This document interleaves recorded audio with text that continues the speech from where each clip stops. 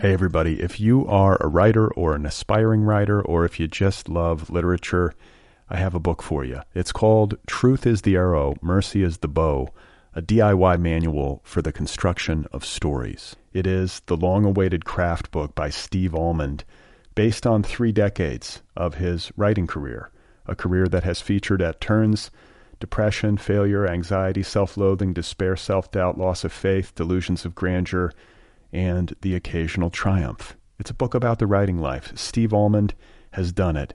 He has embraced it, the full catastrophe, and he has lived to tell about it.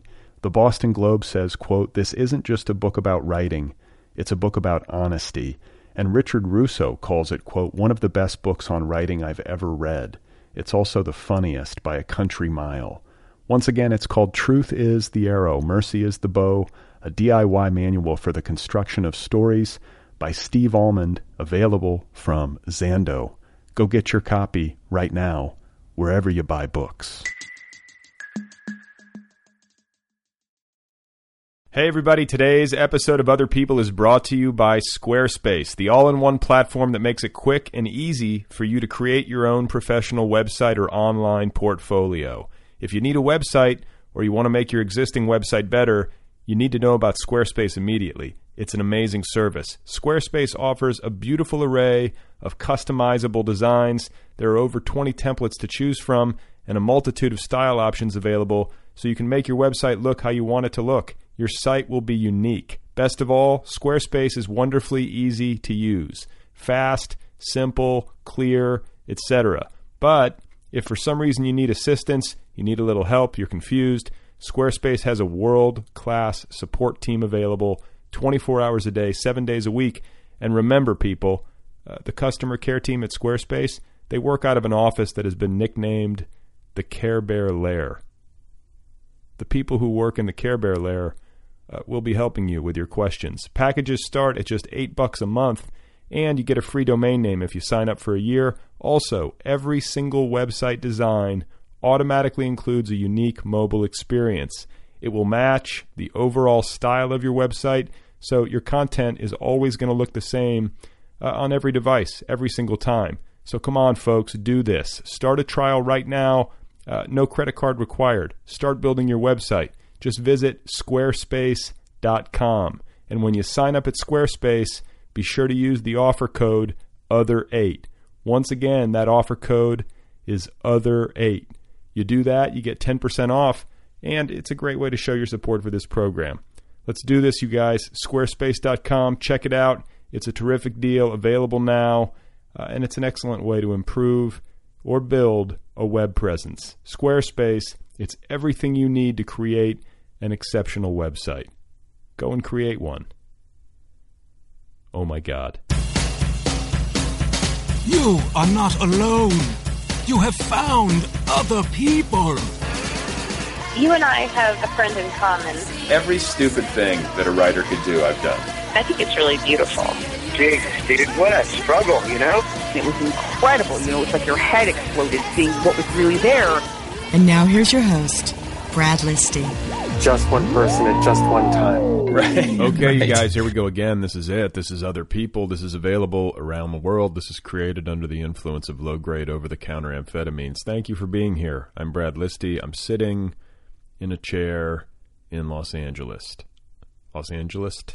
Beth Lissick is the guest today. She's got a new book coming out from City Lights Publishers later this month. It's called Yokohama Three-Way and Other Small Shames. It's due out on September 24th. And you can pre-order it right now. Beth is a very funny woman and a wonderful writer who recently had some gastrointestinal issues. And I'm going to be talking with her in just a moment. But before we get there, let's hear from a listener, shall we? Here we go. Hey, Brad. So, have you ever seen the show Felicity? No, I've never seen the show Felicity, but I am aware of it. I'm aware of Carrie Russell. Is that her name? I'm aware of the show. I remember it, and I know the face of the young woman who played Felicity, but that's it. Otherwise, I have no idea what you're talking about.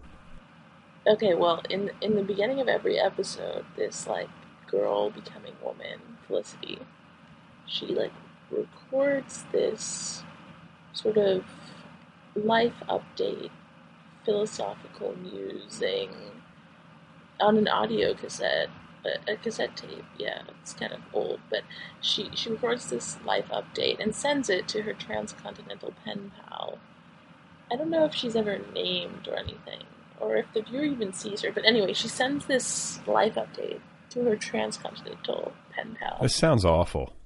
This sounds like I would hate this show. Am I being too judgmental here? Like what? This girl's just talking into a tape recorder every episode? That would be like filming me doing this podcast. It'd be horrible. And as soon as I heard your request for voicemails, I kind of realized that I'd always had this like Felicity fantasy. You know, I realized that I wanted a transcontinental pen pal. All right. Okay. I get it. I am now your transcontinental pen pal via voicemail. And you're Felicity. Is that what this is about? You have a Felicity fantasy? This is weird.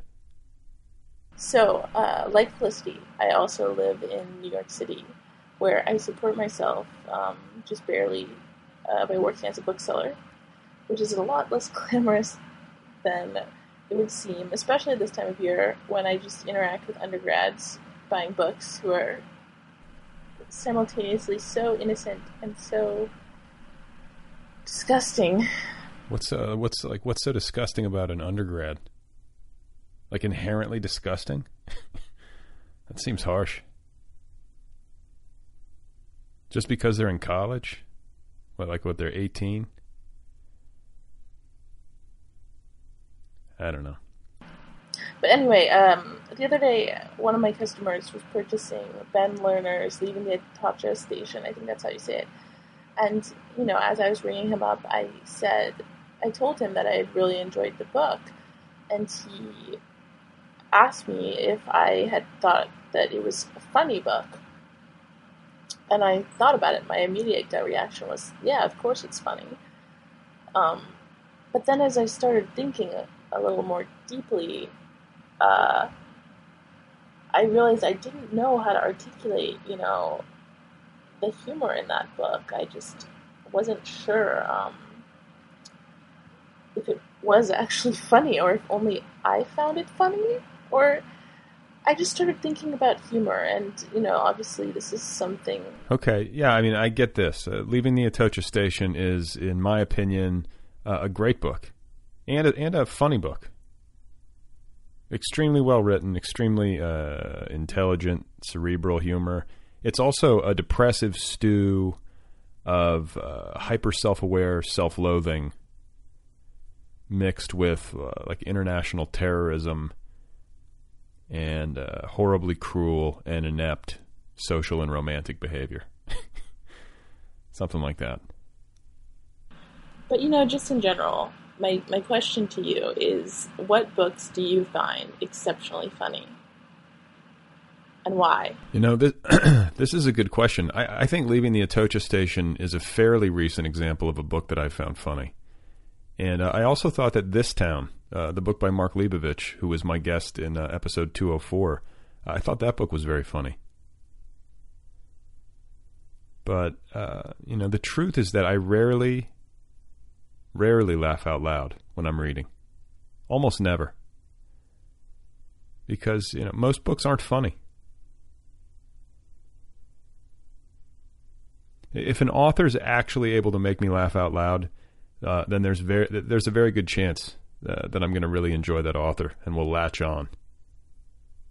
It's pretty much guaranteed. So, to give an example, Gore Vidal, one of my favorite writers for precisely this reason, which I've mentioned before. Like, to me, he's like the ultimate bitchy genius in his essays. In his fiction, not as much, but he's funny with a mean streak, both in writing as he was in person. Like at his best, genuinely like hilarious and just biting humor. And he's wonderful company on the page.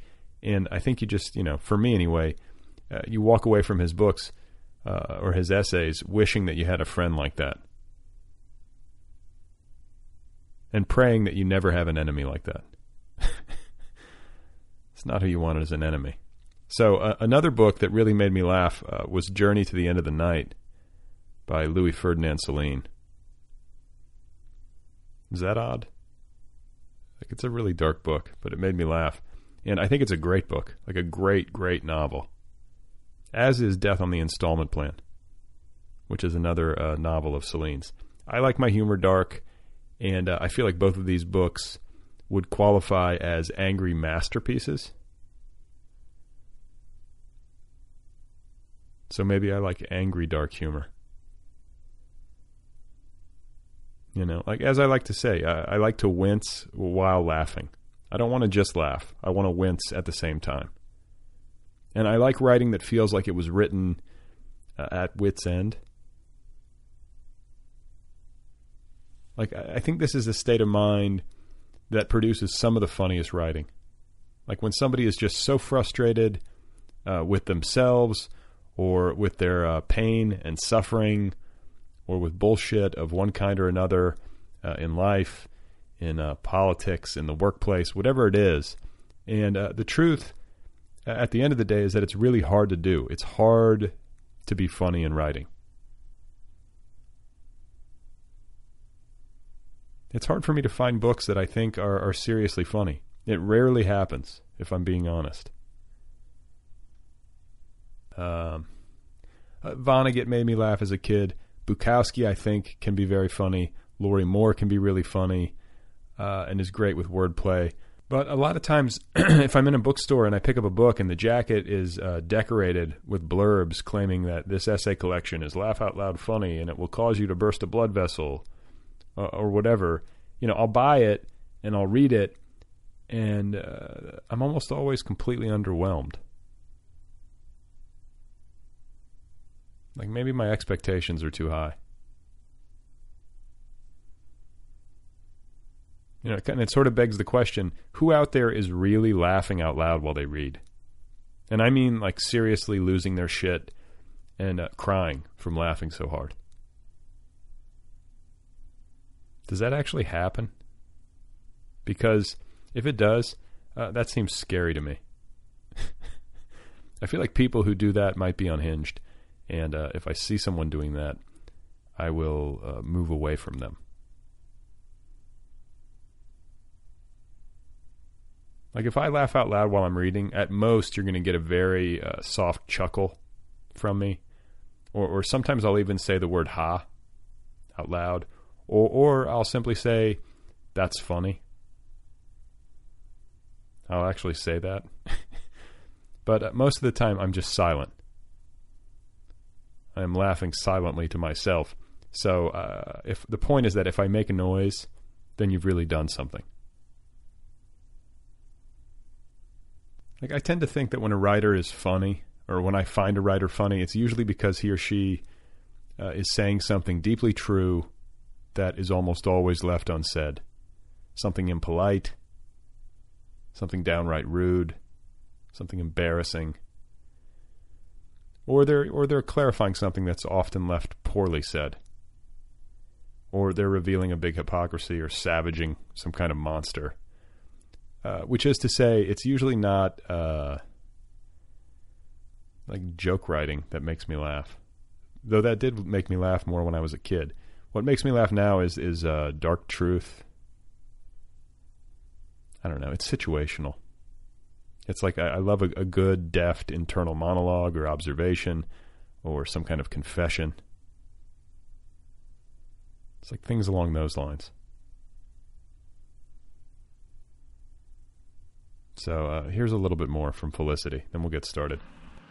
I ate beets for dinner. They were delicious. They tasted like earth. Wait, what? Did she say beets? You're eating beets for dinner? Like just beets?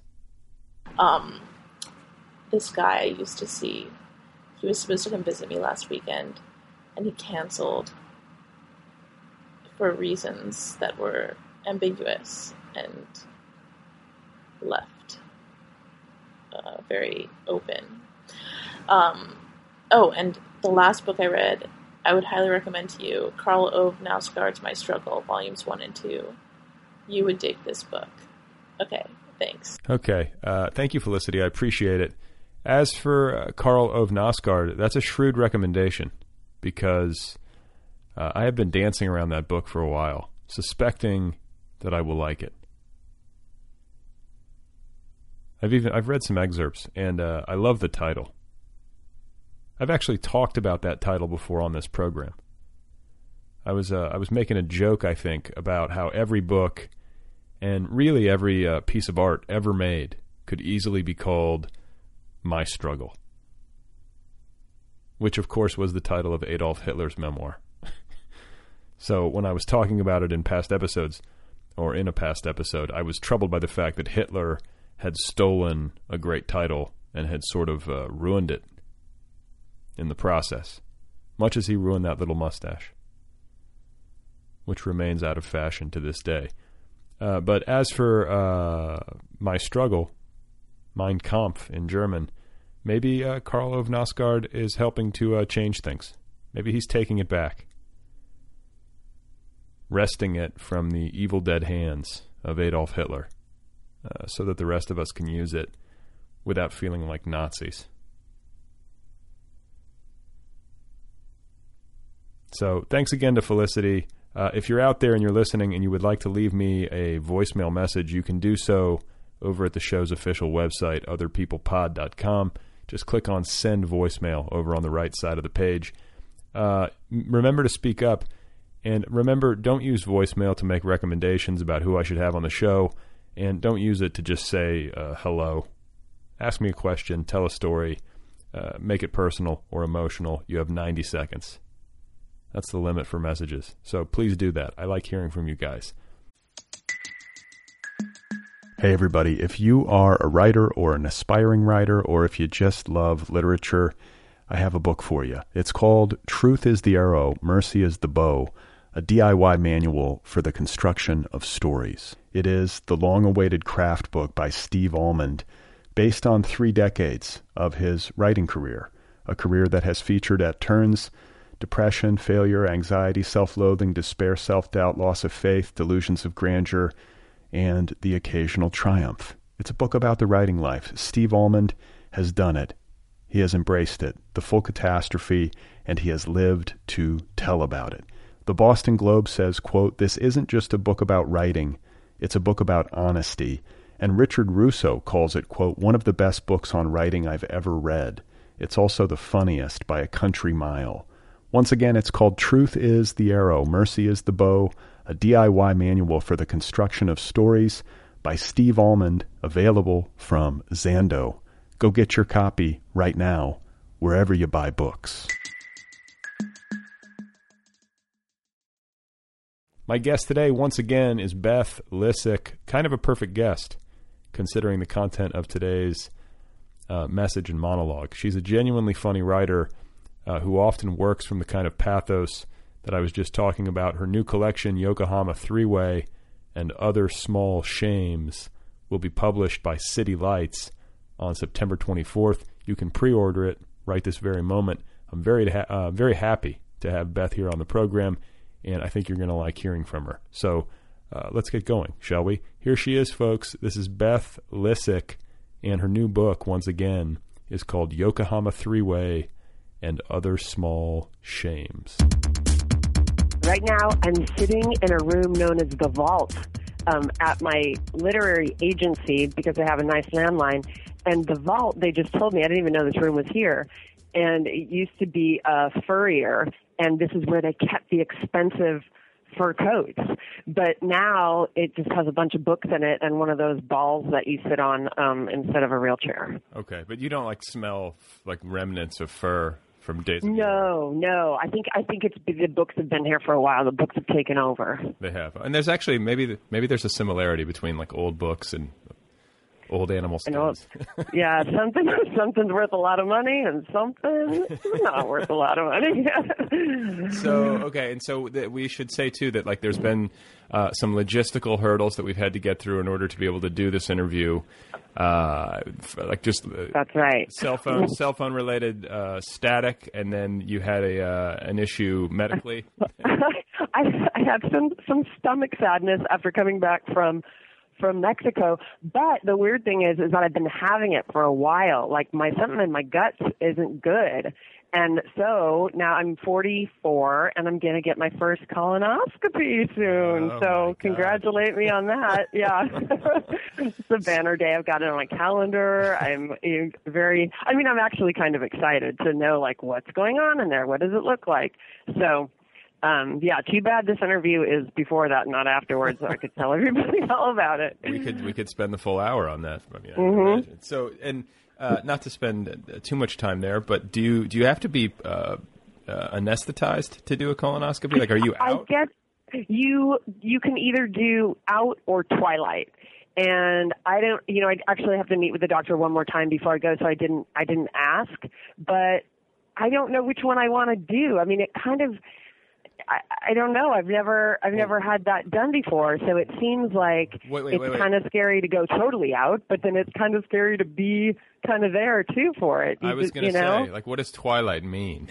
Yeah, I know. I mean, that's I guess what they used to do in pregnancy, like in birthing situations. You know, my mom gave birth to my brother in some kind of weird twilight situation, and my brother was born with a bunch of disabilities, and so I think I don't think they do that so much anymore. But anyway, what would you do?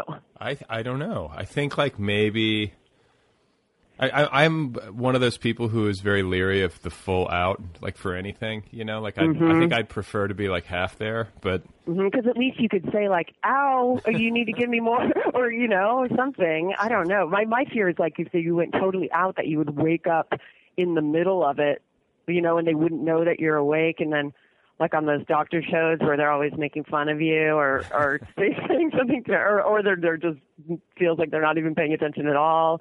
I don't know. Yeah, I had surgery earlier this year, and I had to go fully out, and it was like a minor surgery, but it was still it still rattles me a little bit, you know, just that. And when you're going out, do you remember like what was the feeling like right before you're totally blacked out? Well, this is the thing. I think in most, if not all, surgery situations where you actually go fully out, they give you a anxiety medication before they even put you out. So first I was like doped up on that. So that's sort of the trick, because anybody who's going in there, and a doctor friend of mine, a buddy of mine is a neurologist, and he was telling me this. So they basically give you a Xanax, like a high-powered Xanax through an IV before you even get into the anesthesia portion of the process. So by the time you get there, you're just, I hope I get that. Yeah, and by the time you get there, you're just sort of lying there, and then you're looking up at the anesthesiologist, and then like the next thing you know, you're waking up. That's usually so weird. Oh my gosh. Okay. Yeah. So we have, you know, I wish you well with that. Thank you. And then because I'm 38, like, what age do I have to start doing that?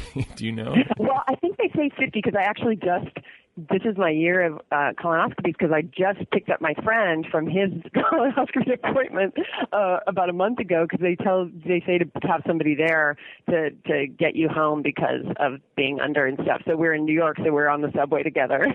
He's 50, and that was his first one. Wow. Okay. So I have a little bit of time. So you gotta wait. As long as everything's going well, yeah, you got some time. All right, I'm knocking on wood. Yeah. And then Mexico. What were you doing down in Mexico? Was this like just vacation? No, it was. It turned into vacation later, but for the first part of it, Michelle T, the writer Michelle T, has this great. It's the first, I think, the only queer writers retreat, free queer writers retreat in the entire world, and they've been doing it for 7 years, I think, in Akumal, Mexico, which is in the Yucatan Peninsula. And I went once a couple of years ago, and I went again this year, and it's just 10 days of writing and having somebody cook beautiful food for you and snorkeling in this incredible location where it's a turtle sanctuary. So you're seeing baby turtles be born on the beach, and it was really fantastic. And then my husband and son came afterwards, and we spent a week there as like a family vacation, which we never do that. So that was really nice. Awesome. Okay, so you said it's free. Totally free. You have to pay for your plane ticket there. Okay. But once you get there, you stay in these really nice, places and right on the beach, and then they cook for you. So, you can spend money if you want to go do touristy things or whatever, but if you're just going to sit there and write, you don't have to spend a dime. How does that work? They do major fundraising, and they also have, I think, the condos they get at a really discounted rate because it's the queer mafia in San Francisco. They've got like their people, and they're like, you're going to do something cool with our vacation condos, you can have it for this special rate. It really is, it's fundraising is how they do it. Okay, and then the word queer and the fact that it's a queer writing retreat, and then the fact that your husband and son came down. Like, how does that all fit together? Well, my husband could have been a woman at one time, but he's not. But so Michelle started this thing called Sister Spit with Finney Anderson in San Francisco in the mid-90s. Okay. And Sister Spit was just an open mic night that was all, when it started, it was all women, mostly dykes, gay guys would come sometimes. But for whatever reason, I fell in, those were my people, even though I was straight. I had tried to, not be straight for a while, but then it just didn't stick. And so, those were just who my friends were and my comrades. And so I just kind of, we would go on these big summer tours, 30, 40 cities, in these shitty vans, drive across the country. And it was mostly people doing poetry. There was some fiction. It was a lot of, it was very rowdy. There were some circus performers, like trapeze artists that came with us sometimes. And so that was Sister Spit. And then that disbanded sometime, maybe after about 5 years. They stopped doing the tours and the open mics. And then Michelle started it back up again a few years ago. So I went on another, month-long tour with them 2 years ago, and I'm going to go on tour with them again in the spring. And it's funny because it used to be, lesbian bars, women's spaces, queer bookstores, and now everybody has kind of moved on and published and done things, and so now we go on these tours, and it's universities, and we do these great shows and clubs and nightclubs, and it's so cool to just see how everybody's work has changed, and then also Michelle brings along a lot of younger people, so it's cool. It's like there's people in their 20s and there's people in their 40s. Oh, wow. Okay. And yeah, I mean, pretty soon you guys, you've gone from vans. Pretty soon you'll have a tour bus, I would imagine. Yeah. Well, at least now, we have vans, but they're like rental vans that like the kind that bands take on tour that are like, you have a charger to charge your phone and stuff. And if anything goes wrong with it, you can get another van from the company and all these things that we never had back then. Okay. And I don't want to, maybe this is like not something that needs to even be discussed, but like the word queer, like fascinates me. Yeah. So because precisely because I feel uncomfortable using it. Like I would never be like, this is my queer friend. Yeah, no. It's funny because I wouldn't use it either unless I had been hanging out with people who call themselves that and include me in that world. And I don't call myself queer, but I do say like, oh, I'm what is this writing retreat? It's a queer-centric, writing retreat. But I think, it just was sort of, it kind of replaced the LGBTQ sort of thing. And I think that all the kind of, gay other identified people that I know use that as kind of the word now to describe themselves if they're talking about identity, politics, or something. Yeah, it's simpler. It's like, and it's fascinating because I think about like descriptors. You know, it'd be like, I guess gay is the one that I would use, but it's like, I'm not going to be like, this is my homosexual friend. Yeah, totally. You know? And even back then, like dykes, that was like they called themselves dykes. Like that way, it was kind of a tough punk rock, you know. And my friends don't call themselves dykes anymore. Though my mother-in-law, who is a lesbian, calls her like, you know, some of her friends dykes. She'll use that word. Yeah, I guess, and I'm just going to stick with gay. Like, I don't feel like I feel like I don't have permission to use that word, sort of, you know? Like yeah, watch it. People are going to get really mad. Well, I guess you never know, right? I heard your whole lovely and talented thing, and I was like, geez, I would be flattered if you described me as lovely and talented. That would be very nice. Yeah, I know. That's kind of where my head was at when I was doing it, but then you hear people arguing that they don't want to think about a woman's looks when they're considering her. Right. Well, you get so much feedback, right? People are always, you know, emailing you and calling you on stuff, and I mean it's nice because people are listening, right? Yeah, it is, and you know, they're also like, I think writerly people have a tendency to like intellectualize and to be cerebral and to like really like drill down into like word choice, and you know. I'm just not into it. Yeah, it's, you know, so it gets dicey. I feel sometimes when I'm talking like I can. Like sometimes when I'm doing interviews or I'm doing a monologue, I can feel people judging me. Yeah, well, you know what's funny is sometimes that happens when I've been writing, and I'll be, because I had a couple experiences with editors who, just one particularly, but it really, when I went on to do other books, I would be like answering her in my brain while I was writing, going, oh yeah, this, you're going to say this about this, and well, you know, and I think that's a, you know, it's terrible to write from like a defensive, or speak from a kind of pre-defensive position. Yeah, you got. It's just, I mean, I think that's like that's a problem creatively. Period for me. Like, I mean, writing a book and like anticipating critiques before you've even gotten it done. That's not a good thing to do. You're right. It's a bad place to be. So where are you from? Are you from the Bay Area? Yeah, I grew up in San Jose, a town next to San Jose called Saratoga. It's just like now it's a very kind of affluent suburb, but at the time it was just sort of, you know, we had the station wagon, and the house across the street from us looked exactly like our house, you know, kind of tract house sort of thing. And I grew up there. My parents still live in that house. And then when I was 18, I went to school at UC Santa Cruz. And then moved to San Francisco, Oakland, Berkeley, San Francisco. You know, just I've been in the Bay Area my entire life until last year when I moved to Brooklyn. Okay, so and you said what's the name of the town? Saratoga that you grew up in? Saratoga. Okay, Mm-hmm. and that has been sort of co-opted by like Silicon Valley. It's now become, is that part of that whole universe? It's so crazy. Like, yeah, it's really funny to see my parents now who are in their 70s, and you know, they live, like I said, it's a, you know, tract house, but it's like the good school district, and even like the in San Jose itself, like those houses are going for $1 million. Like these, you know, little tiny houses are $1 million. And your parents, it's a weird. Your parents probably bought it for like $50,000. Yeah, I know they did. They bought it for, I think they bought it for 75 or something like that.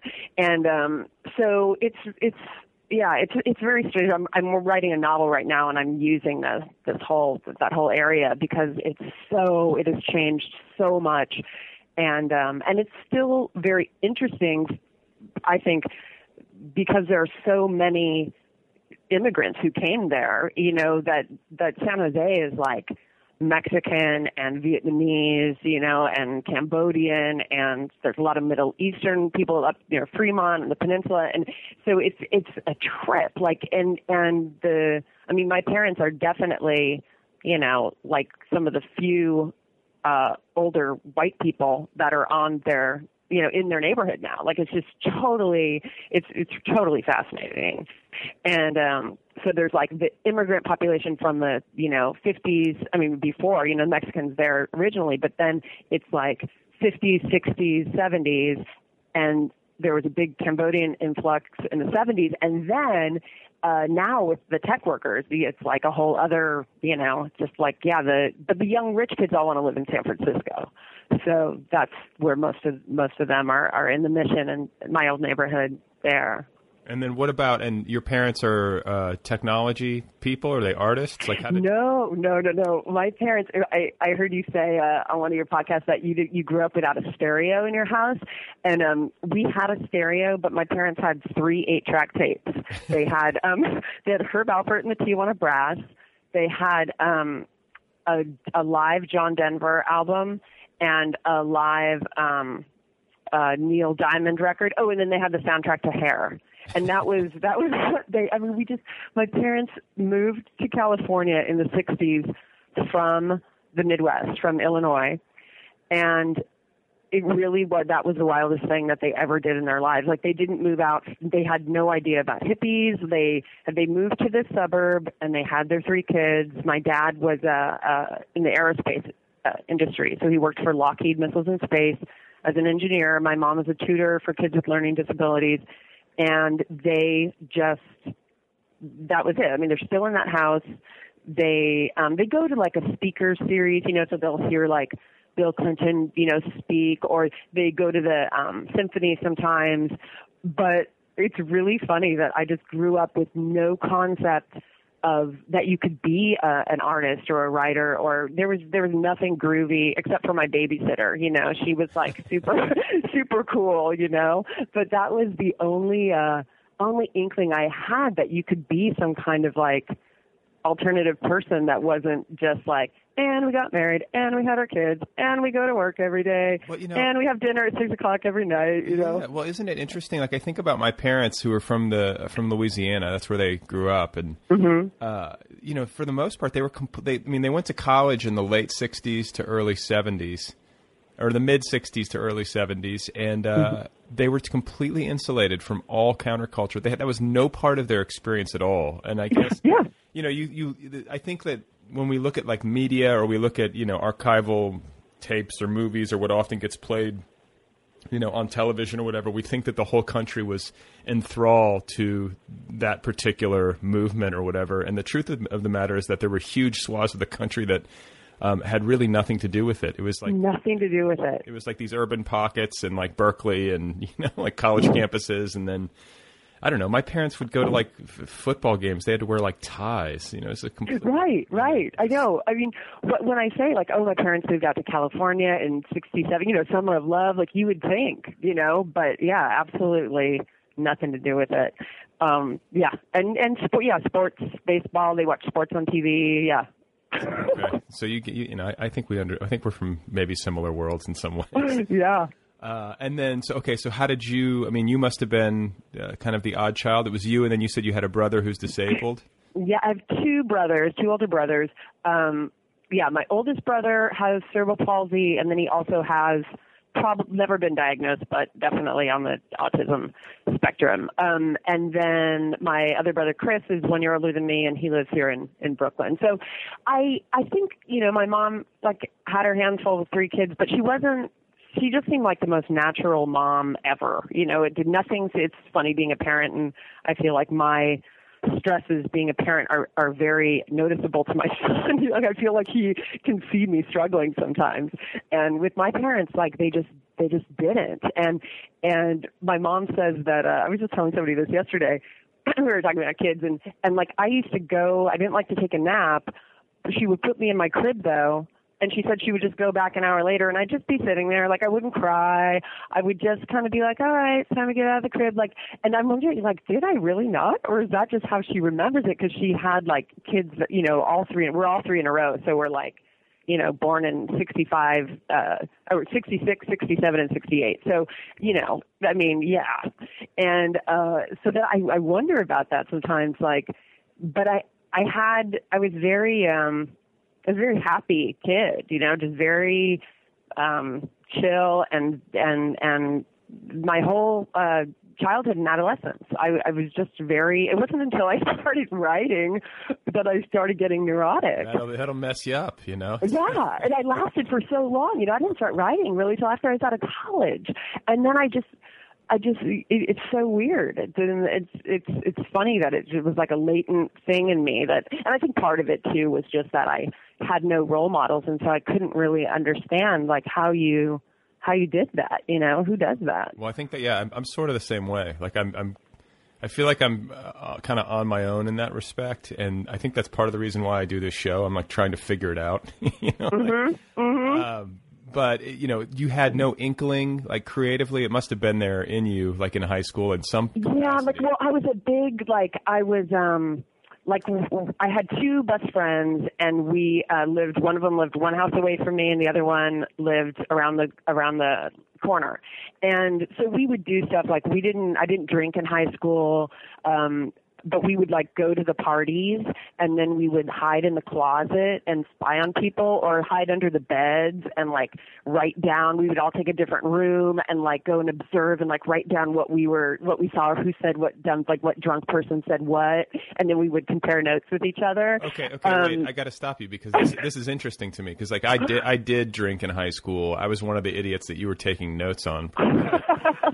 But I always like with the benefit of hindsight, I always think like, God, like the behavior was so bad and so stupid a lot of the time. Like not bad meaning like sinful, but just like goofy and like just dumb, you know? Like, yeah. So what was it like to have like, your head screwed on somewhat straight and to be sitting there observing all this? Did you find yourself like appalled by it, or were you sort of like, this is interesting? I thought it was fascinating. I mean, I thought it was really interesting. And it also, I think it helped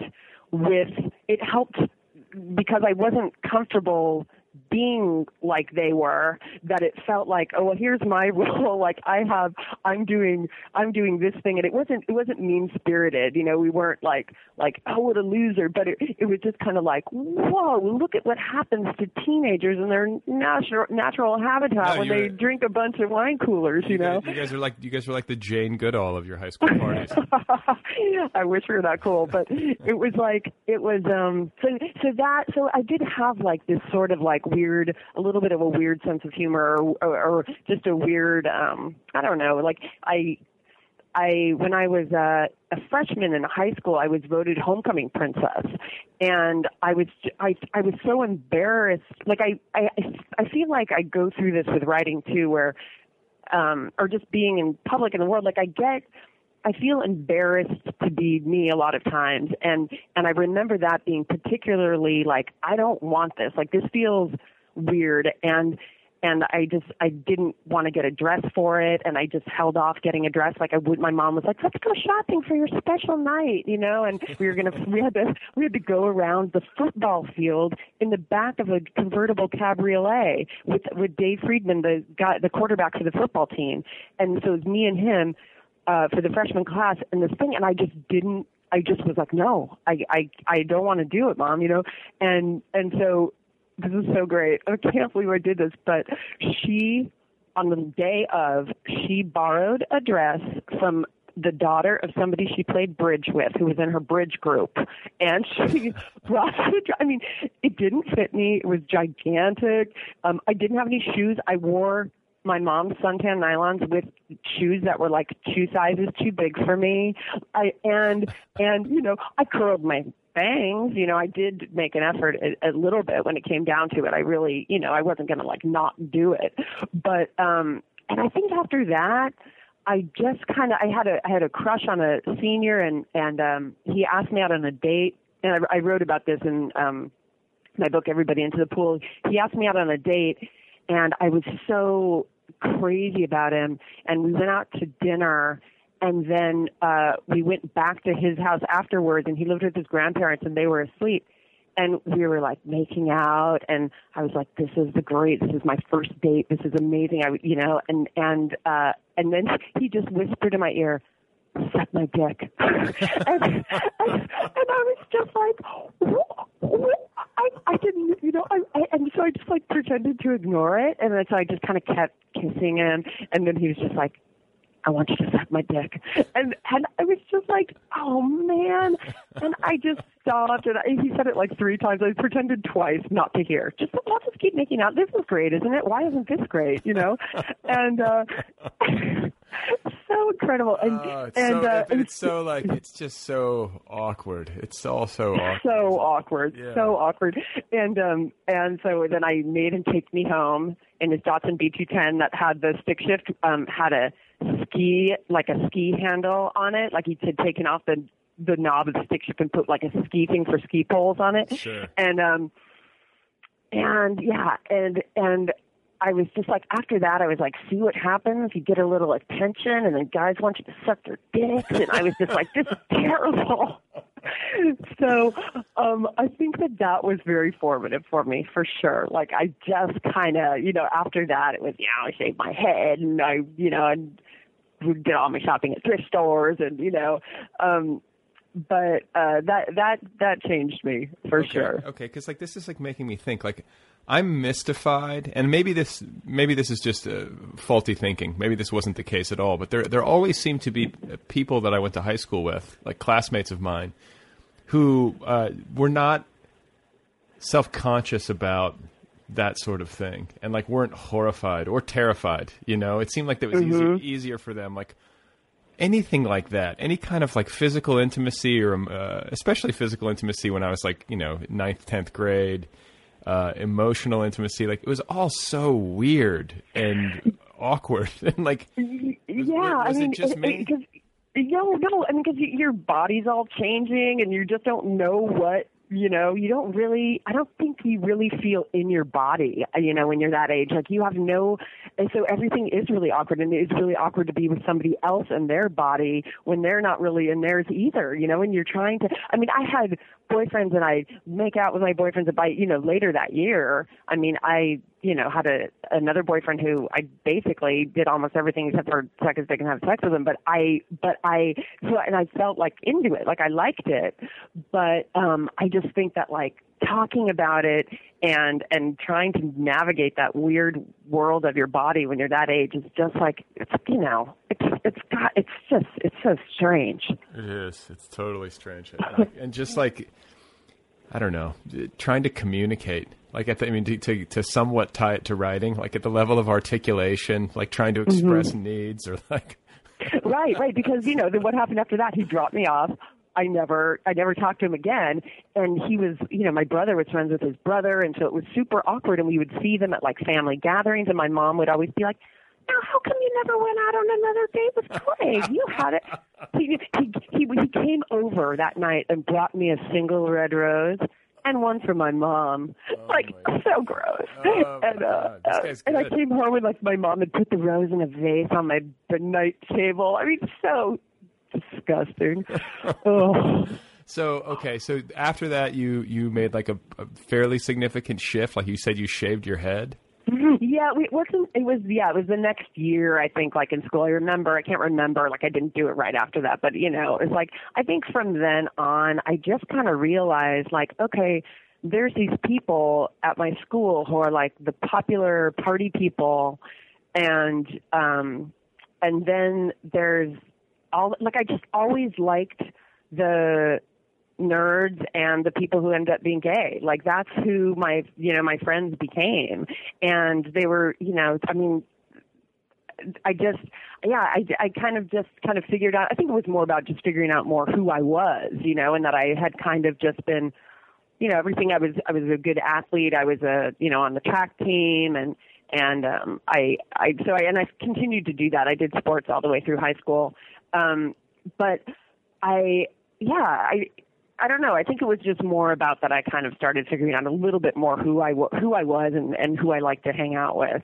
And I still had those, two best friends from my neighborhood. Let me ask you a question. I'm interested to know if you think having a brother or a sibling with disabilities in any way was formative with respect to how you I guess, socialized and eventually became, because I have an uncle who's mentally disabled, and I've thought about this before because I think like it gives you a certain empathy toward, I don't know. I don't want to use the word freaks because I feel like it might be taken. Yeah, struggles. Yeah, like personal struggles for sure. And it's like it's part of your family experience, and like you go out in public at the grocery store with him, and he's like, and it's funny, and he's like shouting at everyone, and people love him, but it's also like, oh my God, like it adds a layer, and I think like if you don't have that level of intimacy or understanding of it, or you haven't dealt with it that way, maybe you don't have as much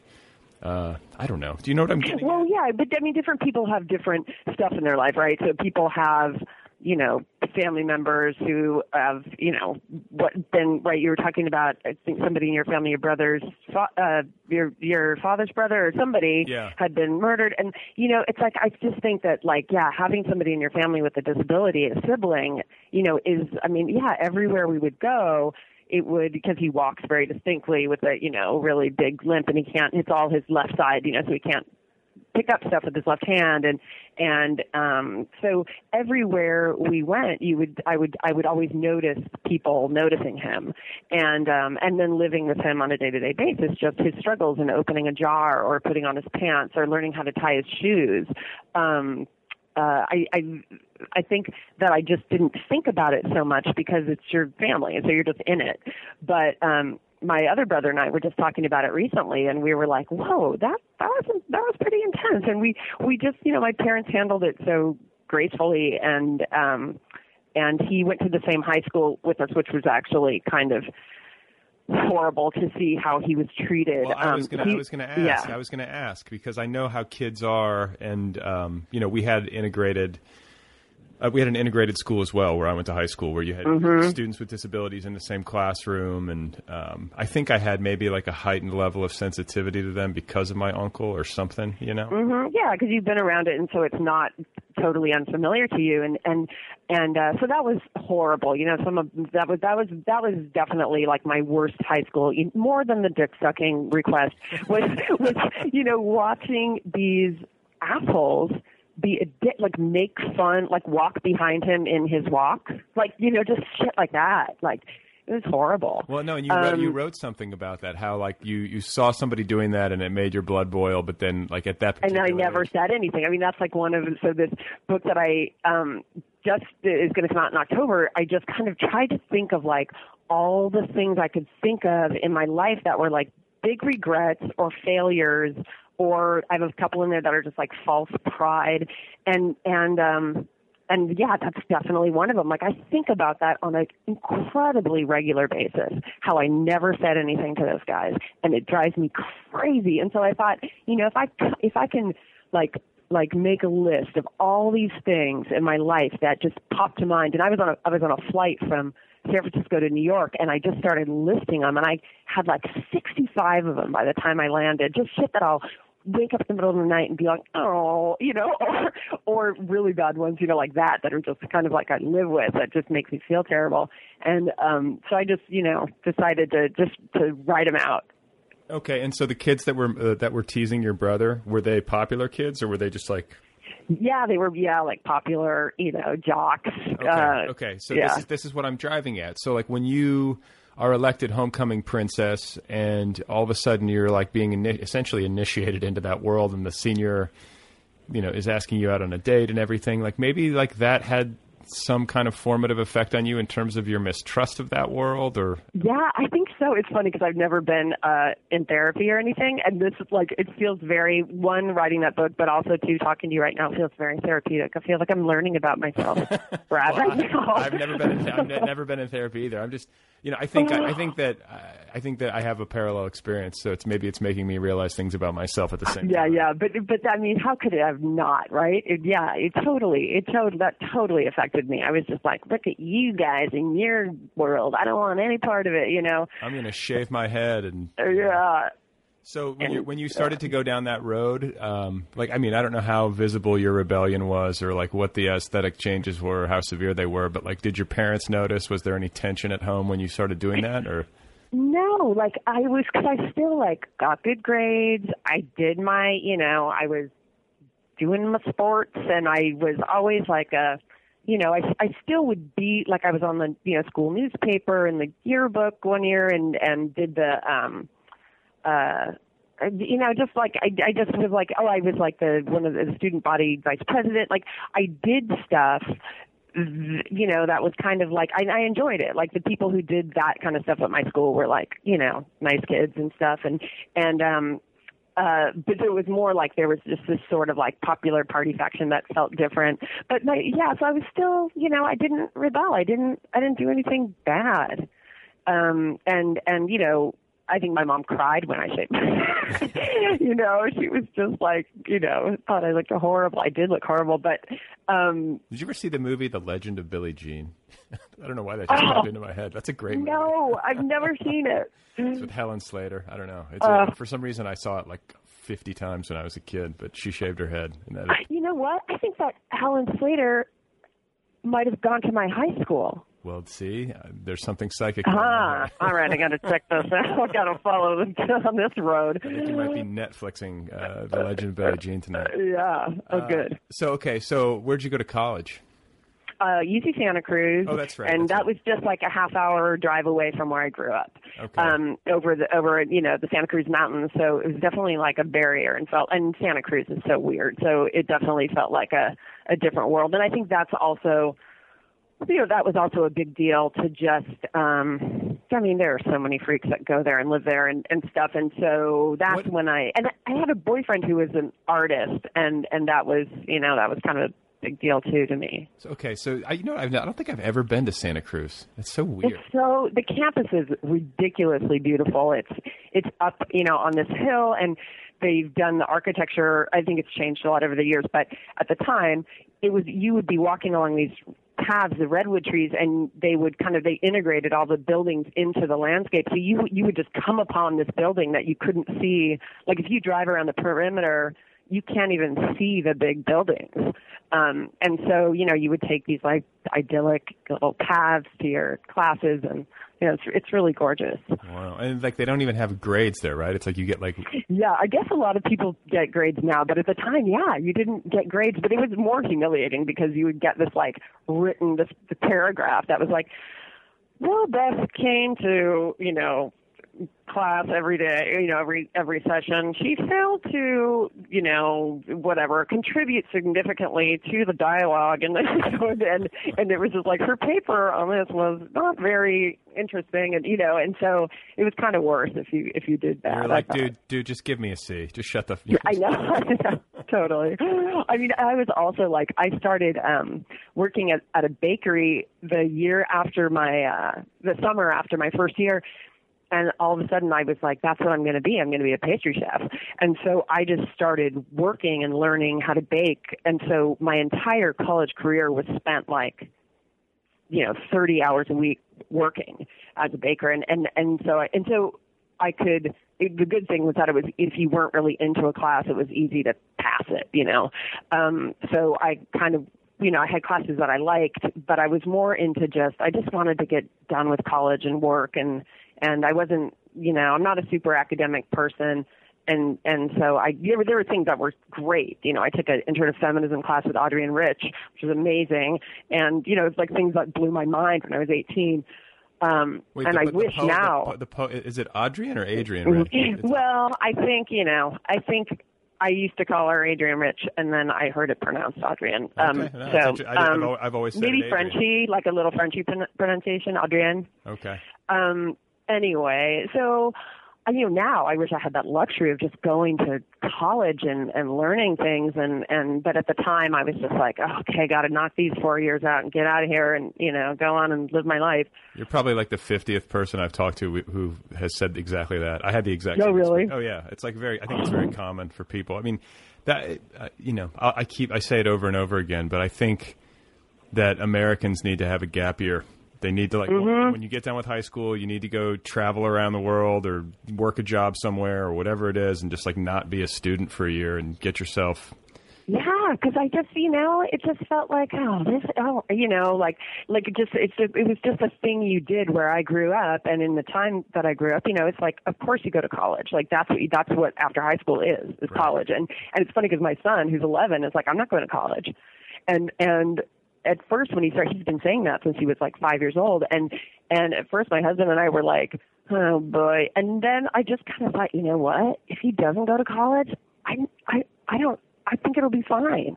It's not, you know, maybe he'll figure out later that he wants to do it. But I realized, like, wow, that's a totally different mindset from how I grew up, is, you know, hearing my son say he doesn't want to go to college and just being like, won't be the end of the world if he doesn't go to college. Yeah, you know, I was having a conversation about this very thing maybe this past weekend about how who was I speaking with? I forget. I think it was. You know what? I was at a party and I was talking to somebody about this and just the debt that students leave with, and the fact that these universities are just businesses. They operate like businesses for profit, and they don't care if they're churning out students who have like this obscene debt on their shoulders. It's so expensive. I mean, it's absurd. It's absurd. And I don't know what the answer is, but like that can't be it. Whatever the situation is now can't be it. So.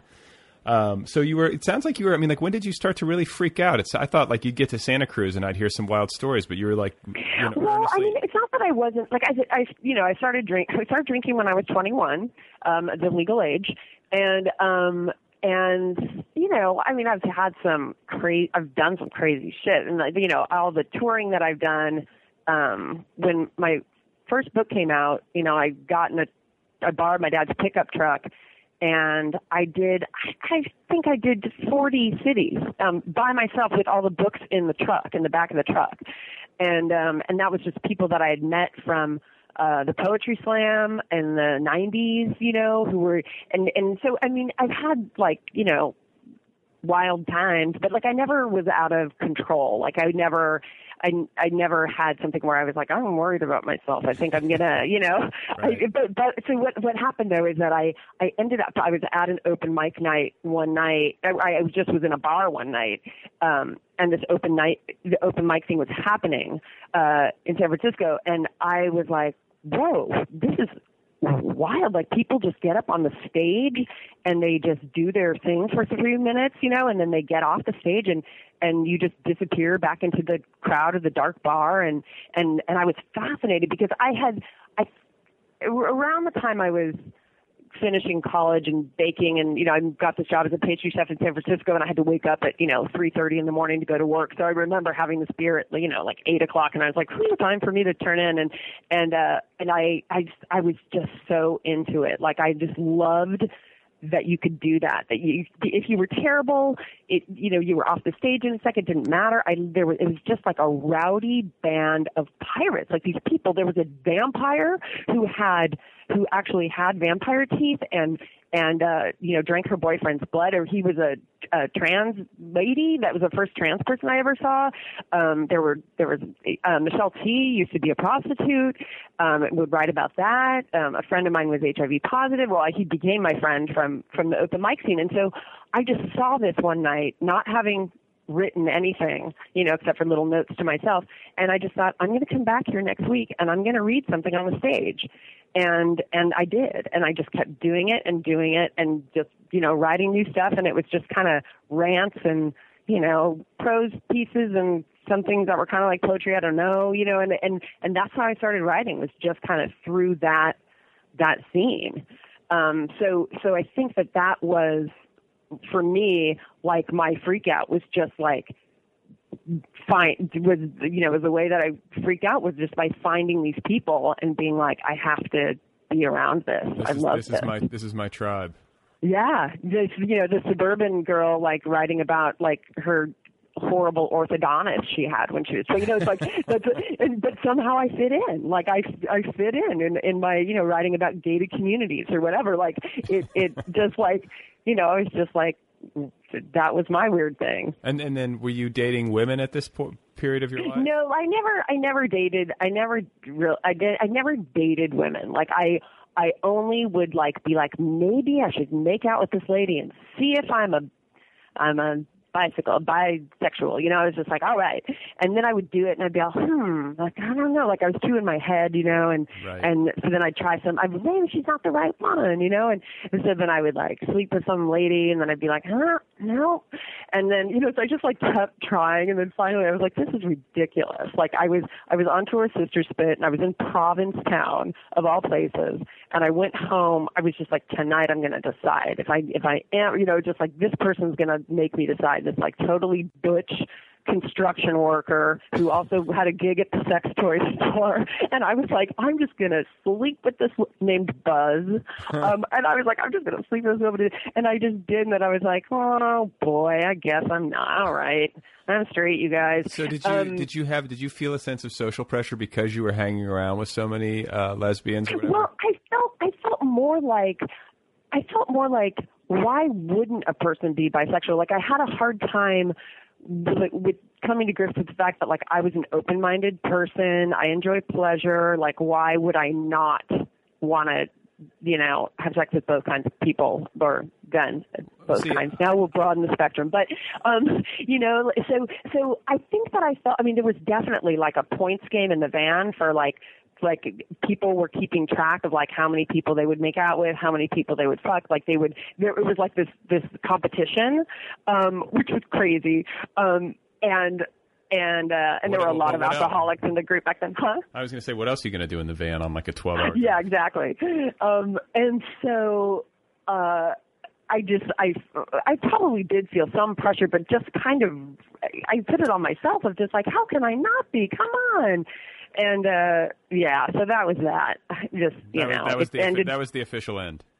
I was just like, by dawn this morning, you know, the next morning, I'm going to find out. This is my litmus test. Here we go, you know. And finally, I was just like, all right, never mind. Yeah, well, you know, at least you know, right?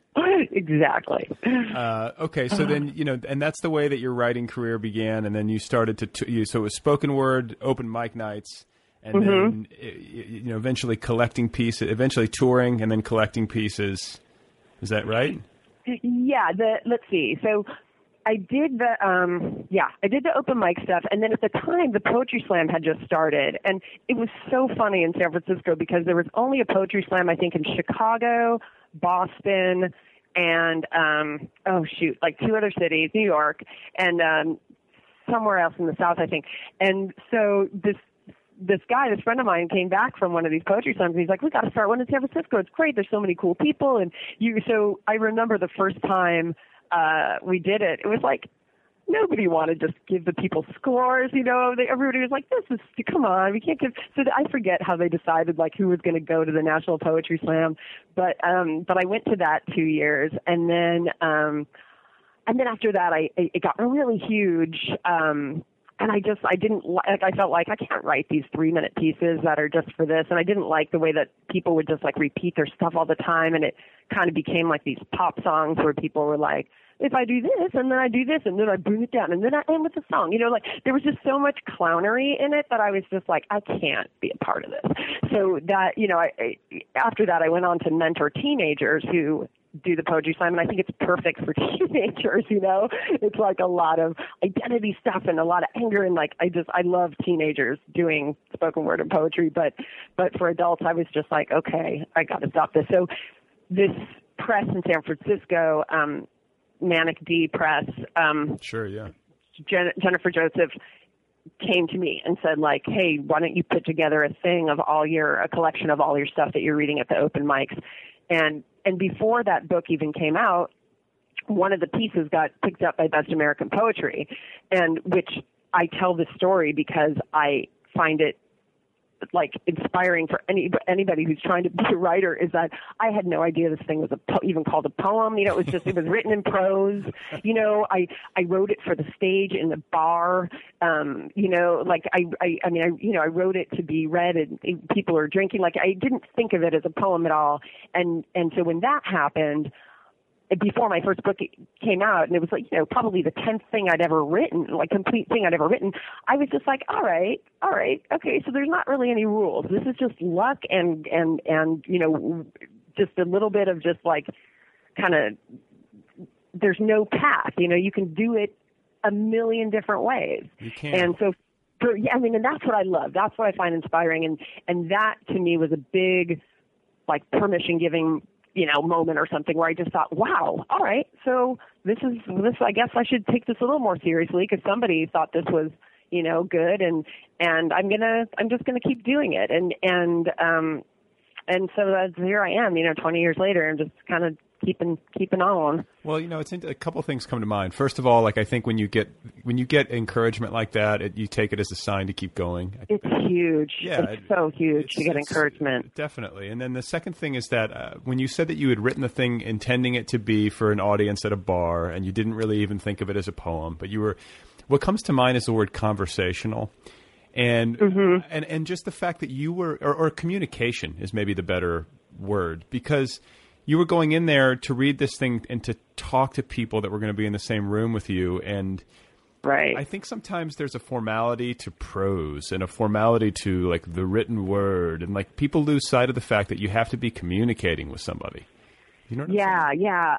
I think so, and I think and that's, so huge for me because that is how I started writing, was just for that experience. And even when Jennifer came to me to put the book together, I was like, really? I know what a book looks like. I don't think what I'm doing belongs in any kind of book, and it just didn't seem natural, but I do think it has, it's the way I write is very conversational and I like to keep it that way. And I think that, I don't know, but I love the experience of just sitting and reading and being just alone with whoever voice in my head. And I think that that's different from, I don't know, like it's somebody who maybe stuff it wouldn't be as great if they were reading it out loud. And sometimes there's nothing better than to have, an author read you something out loud, of course. But I just think that, I don't know, there's certain things where it's just meant to be you and sitting there by yourself and the silence. Sure. Well, and so when you write, I'm thinking to myself, like, are you reading the pieces aloud as you write them? And then also, how much revision are you doing? Or do these things like kind of come out of you like fast and hot? I think in the beginning it was all editing was done by reading stuff out loud. So I would write something and I would read it and I'd go, oh, that sounded weird. I would maybe practice it, read it out loud to myself, but then I would get on stage and read it. And so anyway, that's how I first started editing, was always by hearing it out loud. And now even, some of my favorite things are things that I've done over and over again in front of an audience. And because I like how that feels, to just have something just feel so natural, and I don't know, like I don't use a lot of, I don't have a crazy big vocabulary and I like to be conversational and I think that sometimes the way that I write, I think there's things that I've written that I don't think would sound great out loud, so I don't read them out loud. I just, but I do a lot of. At least you know the difference, Yeah, right. I do. I've through trial and error for sure. I've read some stuff and been like, oh, that was a boner piece, but I don't know. I think that I do a lot more editing now because I just don't do as many readings now. Well, so I have to, Well, it almost sounds like a comedian's. It's like almost like you're working out not that it's all comedy, but you do write humor, and so it's like it reminds me of something like working out a set and really like paring it down, and to the point where like if you're watching a good comedian perform, it's right until it's poetry, Brad. Until that's American poetry. So that's a poem, Beth Lizik. But I don't know. Just it seems so seamless. But it's like you watch like a George Carlin tape, and you're like clearly. This oh yeah. Oh my God. Yeah, it's like pretty masterful. So yeah. Have you just basically been able to hop from one publishing experience to the next, through the, through serendipity or doing what you're doing, and it's the opportunities present themselves, or did you have to go out and pound the pavement for an agent? And did you ever have like long fallow periods where you were like, this isn't going to happen, I'm super depressed? Like, whoa. Yeah, I had one. Okay, so I had the book with Jennifer. It's called Monkey Girl. That Monkey Girl is the first one, and then I did a collection of short stories for her called This Too Can Be Yours. And then after that, I was just like, am I going to keep doing this? And there was San Francisco, they have the Litquake Literary Festival every year, and it was one of the first years of that. And I was on this marathon reading at the library it started at 9 and went till 5, and everybody had their 10 minutes. And I was at a friend's wedding in Marin, and it was the Blue Angels were doing the military flight things, doing all the traffic was terrible, and I was like, you know what, I don't even want to go to this Litquake thing. Like, who cares? Like, me doing my 10 minutes in the middle of this day, and my husband So do-gooder, he's like, your name's on the thing. People are expecting you. People might show up at your time slot. Like, you need to go. And so we left our friend's wedding. They ended up getting divorced. We left their wedding and sat in some horrible traffic and got to the thing, and they were running totally late because everybody was reading too long. And there was a band that was supposed to play in between the people, and a friend of mine was the piano player. And they hadn't got a chance to play all day because everybody was just going on too long. So I was like, okay, you guys play. I'm going to read something. And so I just read this like super short piece, like a 3-minute thing, and with this music, and it went over really well. And afterwards, this lady came out of the audience, and she's like, hello, my name is Ariel Eckstedt, and I'm a literary agent from Levine Greenberg in New York, and I would like to see what you have going on. And was like that, and that was how I got my agent. Like, she saw, and it makes sense, right? Like, she saw me read live, which is kind of the thing that how I came to write and how, what I like to do. And so she said, well, what do you want to write? And I had been reading a lot of humorous essays like Dave Sedaris and Sarah Vowell and things like that. And so I was like, I want to try and write one of those. Like, I want to try and write a book that's just kind of taking like the top, 10 or 12 stories of my life and just trying to make them funny and in that style, of just my voice of just being like, all right, this is what happened to me. And that's like where I told the suck my dick story and stuff. And so, that made the top 12, I know. Somehow I just can't let go of it. Just keep talking about it. Jesus. So anyway, that book did really well, and it's called Everybody Into the Pool, and it was on the New York Times list for a couple weeks, and just sold better than anybody thought, and so then I was like, oh, now what do I do? Like, that was just sort of like, let me see if I can do that. And so I think after that, I also felt like, that was a fluke. And I didn't want to keep writing like that. Like, I didn't want to keep, I think that, what people wanted from me was like more funny essays about what it's like to be a woman in these times, and I was just like, I can't do that. I don't want to do that. And, so I don't know, like, I felt like I lucked out. And I lucked out too because, the publisher on that, Everybody Into the Pool, was the only person who wanted to publish it. And it was Judith Regan, who had Regan Books, who, is just a wild woman.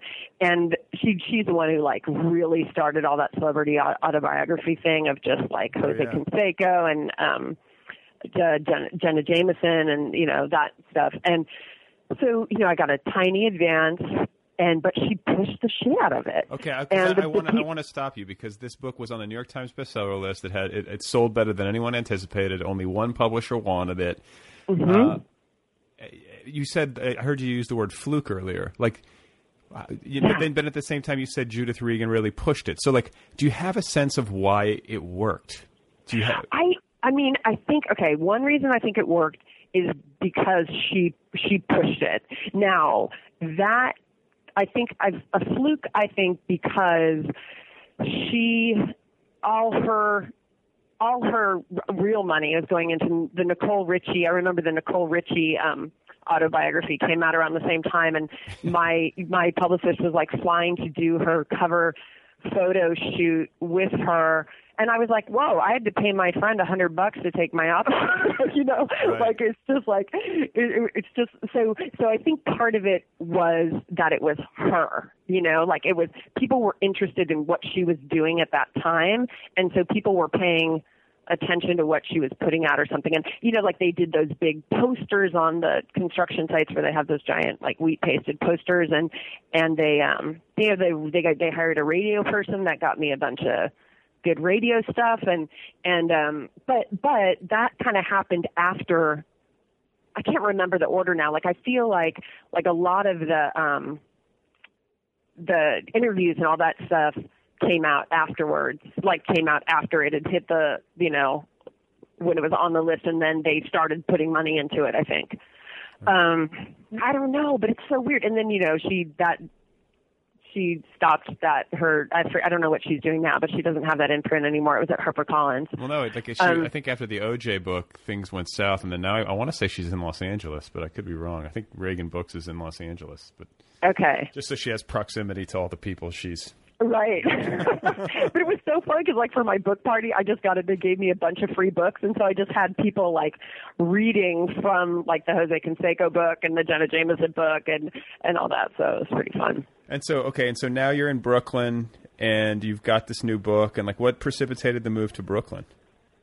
My husband is a recording engineer. And so he'd been wanting to move from the Bay Area for a while, and a friend of his is building a recording studio in Brooklyn, and he said, if you could work in my studio that I'm building, and you can live in this apartment that's in the same building. And so it was sort of like all those big New York questions that feel very like, oh my God, where are we going to work? Where are we going to live? It was like, oh, we'll live here and you'll work there. And so we did it. And it feels great to know that. I just kind of thought, like, oh, I've got my kid in a good school, like here in Berkeley, California. Like, how am I ever, I can't leave. And then we did, and it feels great. That's cool. Well, it's been really fun talking with you. Yeah, you too. I love your show. And it's just, I'm going through the whole back catalog now. Oh, well, thank you. And congratulations on the new book, and best of luck with whatever comes next. All right. Thanks, man.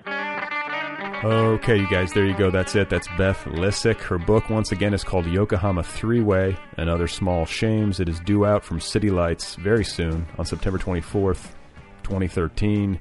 You can pre-order it today if you'd like, and I would encourage that. You can find Beth online at bethlissick.com. She's on Twitter, where her handle is @blissick, and she's also on the Facebook. Thanks to our sponsors, once again, Squarespace.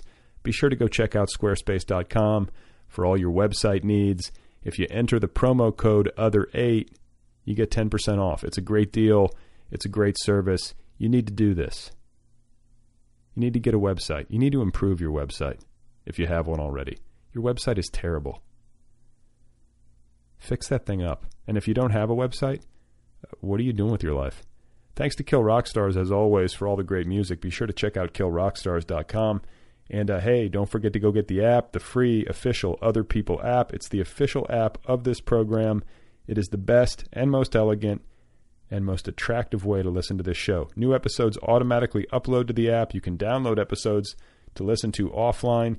You can favorite your favorite special episodes, and you can access premium content and the full archives all via the app. So please go get that if you haven't done it already. The app itself is free. Okay, and you know what? Maybe I will read My Struggle, the book by Karl Ove Knausgaard. And while I'm thinking of it, maybe I should retitle this podcast My Struggle. Like, wouldn't it be funny if an artist produced like hundreds of paintings or dozens of novels over a lifetime, and every single one of them was simply titled My Struggle? Am I the only one who finds that prospect funny? Please remember that no single book or manuscript is listed among Shakespeare's possessions in his will, and that T.S. Eliot and Groucho Marx were pen pals. That is it for now. Thanks again to Beth Lissick. Go get her book. Thanks to you guys for listening. I will be back in just a few days on Sunday with another episode, another program, another piece of high-quality content just for you. So thank you for bearing witness to my struggle. This is my struggle. Do you realize that? I am externalizing my struggle.